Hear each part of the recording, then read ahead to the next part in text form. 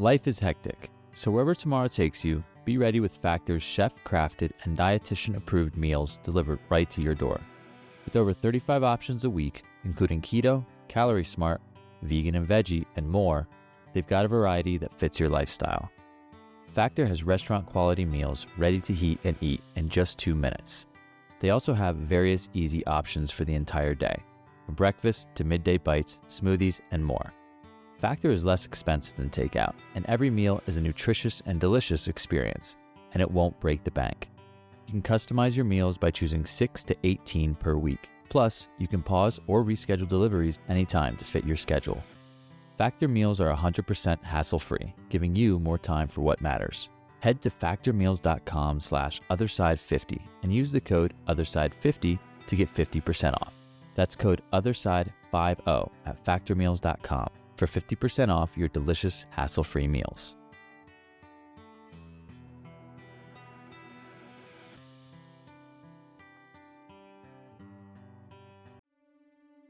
My name is Catherine Massell, and I currently live in Austin, Texas.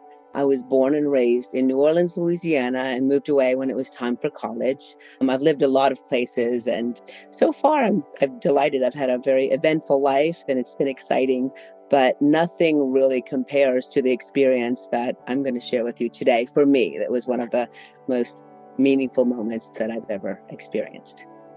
So the experience that I had happened in a suburb of New Orleans, Louisiana. It was Metairie, and that's where I was growing up as a child. It was a Monday morning when school was canceled. I was just going into second grade. There was a hurricane that had gone through over the weekend, and that's pretty common in New Orleans. And we got word early Monday morning that school was going to be canceled.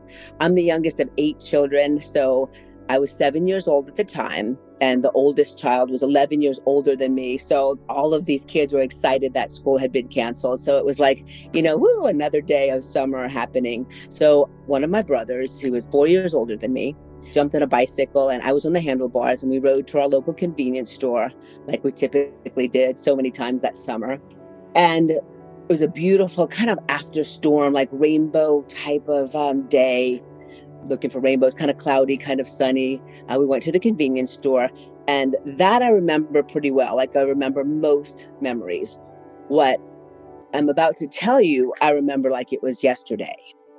I remember leaving the convenience store, and I was on the handlebars, my brother's pedaling the bike, and I don't remember the accident, but we were hit by a young teenage driver who was doing 60 miles an hour and hit us doing 60. And our bodies were thrown like 20 feet. They found my shoes far away. But what I remember was suddenly being above my body, floating above, kind of facing down. And the height would have been about the height of the top of telephone poles. We were outside. That's kind of about how it felt. I was looking down, and I saw this mangled little blonde-haired girl. And it was surprising that I saw that it was me. And I was looking at me and the scene and the whole scene as if I was watching a movie, literally. If you've ever been to a movie and then went back home, the space that I was looking down at my body was a place that I had been before, and it's a place that I believe that I will be again. And I was watching almost like a movie. Behind me, I never turned around, but behind me was an essence of love and light. And it was I'm going to say being, for lack of a better word, but it was a being that if I were to describe it, it would be like a God or a Jesus, because, I was born and raised Catholic, but it was this loving being that was behind me over my shoulder, watching with me. And there was colorful light emanating from behind me. I never turned around to look at it, but it looked like the scene I was looking at was almost black and white in comparison to the light that was shining behind me. And I'm watching this child. And at that moment, there was a gentleman, I'm going to guess he's probably late teens or late 20s, that was kneeling over me. This was 1974, so it was a long time ago. And the guy was in style, he had curly hair and a mustache, kind of like Sonny Bono from Sonny and Cher. He had bell-bottom jeans on, and he was kneeling and hands over my body, and he had never seen anything like this. This is what I was feeling from him. He was devastated. This was the most traumatic moment he'd ever seen in his life, and he didn't know what to do for me, but I could feel his empathy and I could feel his thoughts. He didn't know if he should pray. He didn't know if he should start CPR. He was thinking of blowing in my mouth. I could hear his thoughts as if I was reading his mind. And the ground around my head, everything that I saw was so detailed. Like I could see the little shadow of the pebbles that I remember thinking the sun would shine differently. It would look a little different because the shadows from the pebbles. I actually saw the blood that was pulled around my head. It's almost like a living essence. And none of this was traumatic to me. I was not in pain or anything, but I remember feeling for this guy who wanted to help me so badly. And he just was there for me, waiting for some type of EMS to arrive. And then I wondered, like, what happened to me, like this little girl? And immediately with my thoughts, because I thought that, I was shifted over to a young girl, long hair like they had in the 70s, kind of like a Barbie doll. She was leaning over the hood of the car and she was crying. Like, she was in so much trouble. She felt bad because she just hit 2 children. She was in her teens, but I don't know the exact details, but she wasn't supposed to be driving the car that day, or she wasn't supposed to be speeding. She was going to be in so much trouble for this. And she felt terrible and she was worried. So she was the person who had hit us. And then I could hear someone talking to my sister. My sister's name was Terry. She's 7 years older than me. I had 3 older brothers and then my sister, and then 3 more boys, and then a girl. There were 8 kids in my family. I was the youngest, 3 boys born first, and then my sister, and then 3 more boys, and then me. So I could hear, my sister was my hero at that time. We shared a room together. She was my protector. I was her little girl. She wanted a sister so bad because she had so many brothers. I could hear her in the distance. People were saying, go to her, she's calling you. And I could see this little girl's mangled body. My leg was bent backwards. I could see my lips moving, but I don't recall what I was saying, but apparently I was calling for her. So immediately when I thought of my sister, it panned me over to her. And what I saw of my sister was remarkable. Until that moment, my sister was my hero. She was my best friend. She took care of me a lot. We shared a bed together. She entertained me. She was proud of me. I was her little sister, and there was a lot of love. What I saw of my sister at that moment when I was calling to her, she was saying to the group of girls around her, I can't go to her. It was too much for her. My sister was, what I saw was, my sister was my mother's helper, and she had a huge responsibility.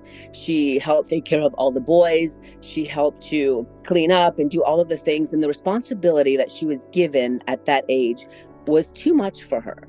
I saw her at private schools that our parents sent us to, but my parents were struggling to make ends meet at that time. And the shame she felt from having to wear used clothing to private school with uniforms, the shame that she felt from having brothers that were kind of mean to her and everybody knew them. Think of like the Dukes of Hazzard, some Southern boys that were pretty bad, but she was very much a rule follower. And I just saw this guilt of her. I saw a guilt that she carried with her from being in this role that she had.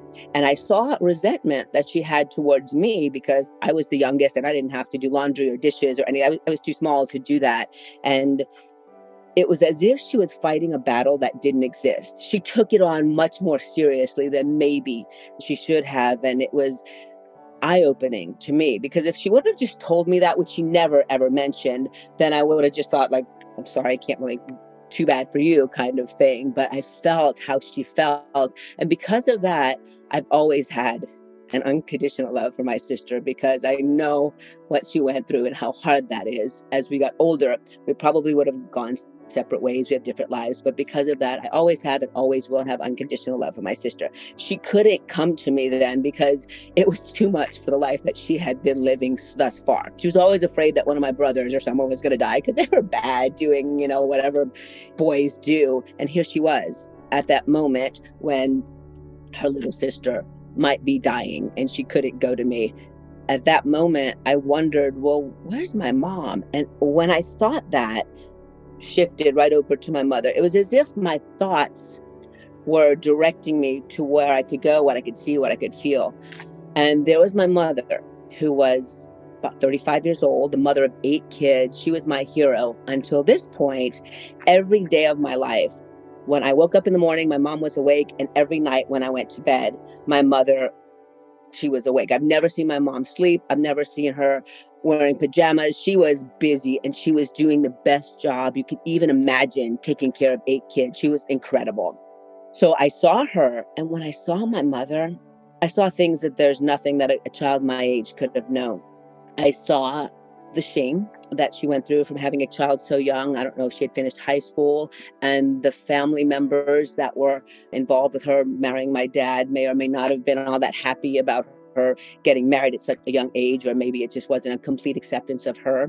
I saw her as a child. She was raised by an uncle, and I never questioned it, but there were questionable things in her background that of who she was.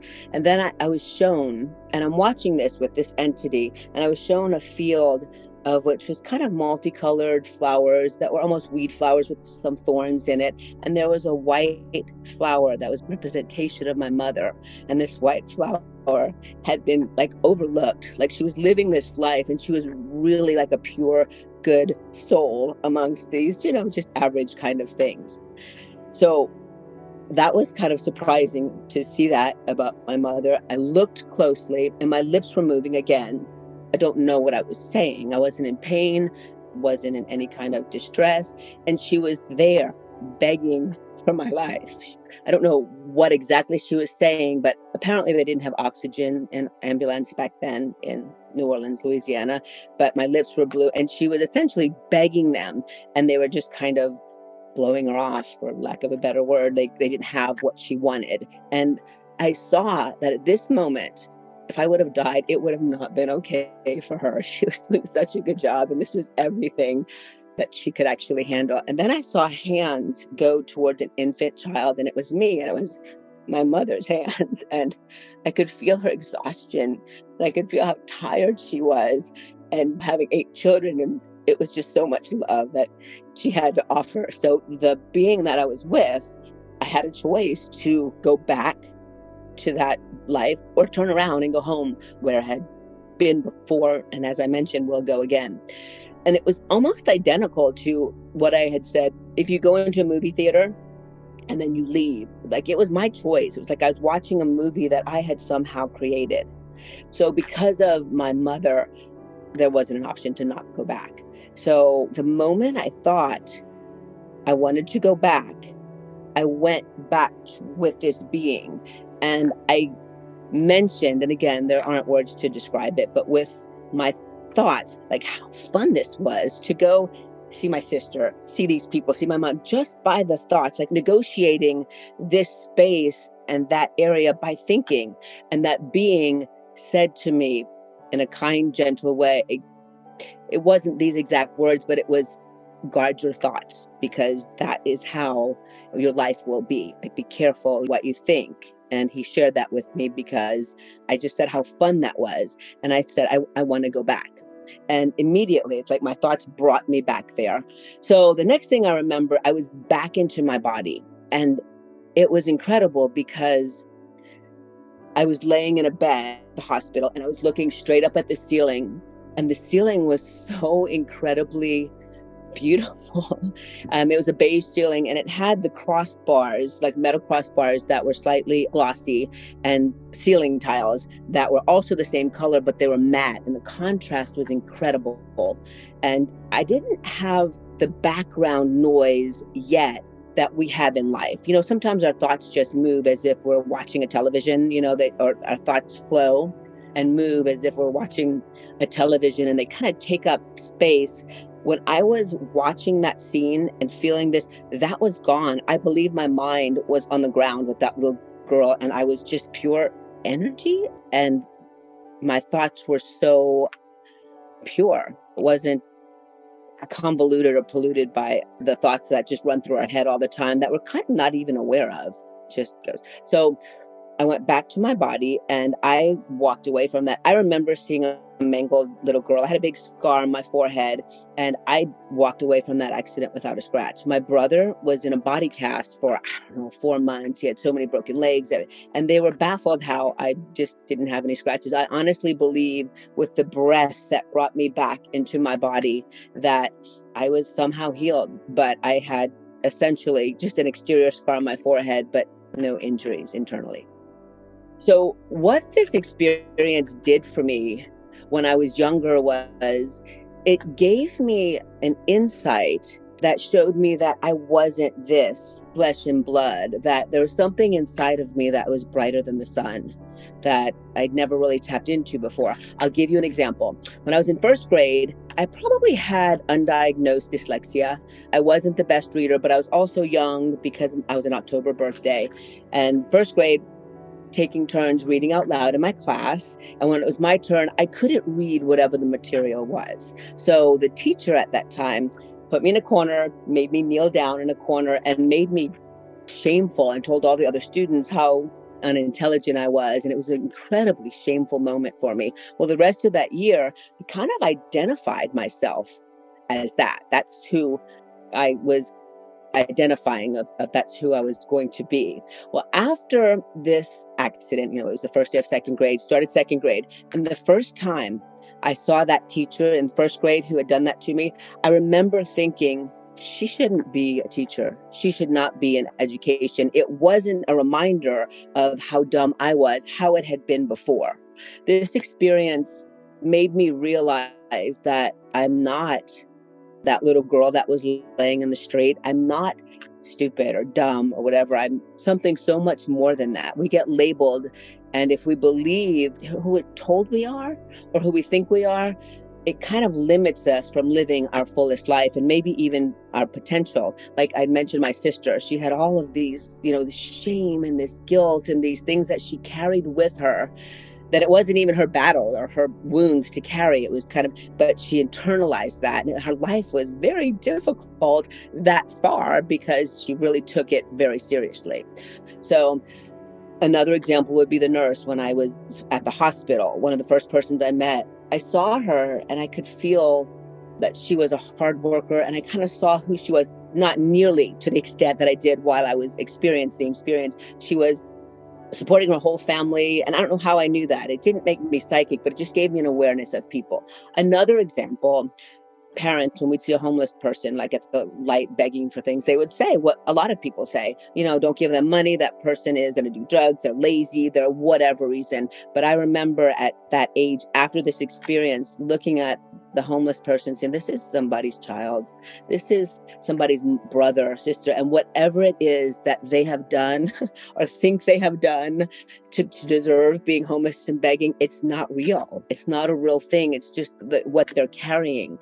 And all the culmination of things that happen to us up to a certain point is who we think we are. We are not that. We are not our mistakes. We are not anything that's not beautiful, divine creatures. We forgive ourselves for things. That was one of the features of this that is carried with me as an adult. Sometimes they say, if you're too open-minded, your brains will fall out. And sometimes I feel like I'm stuffing my brains back in, but I'm very open to meeting different people of different cultures because I might not see them as who they say they are, certain ethnicity, certain whatever. They're just these people and we're all just trying to figure it out. So that was one of the things that I took away from this. And I think that it has served me very well in my life. Another thing is when the divine entity that was behind me told me, guard your thoughts. I remember as a child thinking, okay, I'm going to try to be very deliberate with the things that I thinking about positive things. And this was way before, Tony Robbins or Wayne Dyer. I had no idea who that was, but it infected me in a way to realize that what you think about might somehow affect your current life, because definitely what I thought about in that experience affected what I was going to do and where I was. So that came with me. And when I was a child after that event, I'd look up in the sky and I would see airplanes go by. And I remember thinking, I don't know where it's going, but I knew there was something so much bigger and so much more. I just wanted to be someplace else. I would even tell my mom or my sister sometimes, I don't feel like I belong here right now, or I don't know where I belong, because there was so much more that I needed to experience, but all I had was my head to know where things were. And it made me think that our head may not be our friend. I always say, because of that experience, living your life by using your head is like trying to use a calculator to write a poem. And a calculator is an amazing tool, but you can't really write a poem. And our life is a poem that we should live it that way, not trying to negotiate it with our head. Like, we don't necessarily have to be a victim of circumstance. If you got burned once from something in your head, doesn't mean that that's going to happen again. And then I'm currently in the medical field. It's something that I went into a little bit later in life after many careers. Had a wonderful life, but my current career is in the medical field. And I work with death and dying all the time. I work with people that are terminally ill. And when life support needs to be removed, I'm the one who does terminal extubations. I'm a respiratory therapist. And it's fascinating to me, and a privilege, actually, to be present when people are being terminally extubated and the family's there. And I'm not afraid to die. I mean, of course, I don't want to die a horrible, tragic death or anything, but I think the moment we die is probably the most glorious moment of our life. And I feel that way because of this experience. But when I'm with families or even individuals and we do terminal extubations, I like to be there with them.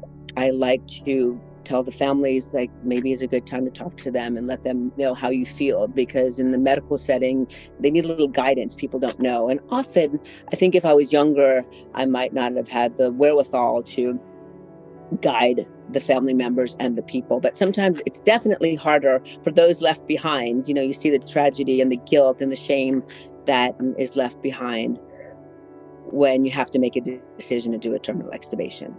So before this experience happened, I was a little girl living in southern Louisiana with a family. At that time, I was guilty because I was told I couldn't read very well. I had experiences from up until that point in my life. I thought I was who I was because of what I had experienced that far in my life. How could I be anything else than just 6-7-year-old little girl but that moment that I went to the place above looking at, I wasn't that little girl. I was who I'd always had been, like, forever. And I was in a place that I had been before. It was like being home and I was watching a movie, and it's a place that I know that I will go back to. It's a very familiar place to me. And it was as if I was watching a movie. I wasn't male or female in that moment. I was just looking down, and it was surprising to see this cute little girl. I was kind of ageless. I wasn't old, but I wasn't young. I don't remember seeing any body parts or anything. I was just looking down, but I was home. I was home, and who was with me was someone that I knew. We've known each other, still know each other. I haven't had any experiences since then on earth that are like miraculous, or no one's whispered in my ear or anything like that. But I absolutely believe that when I die, that's where I'm going back to.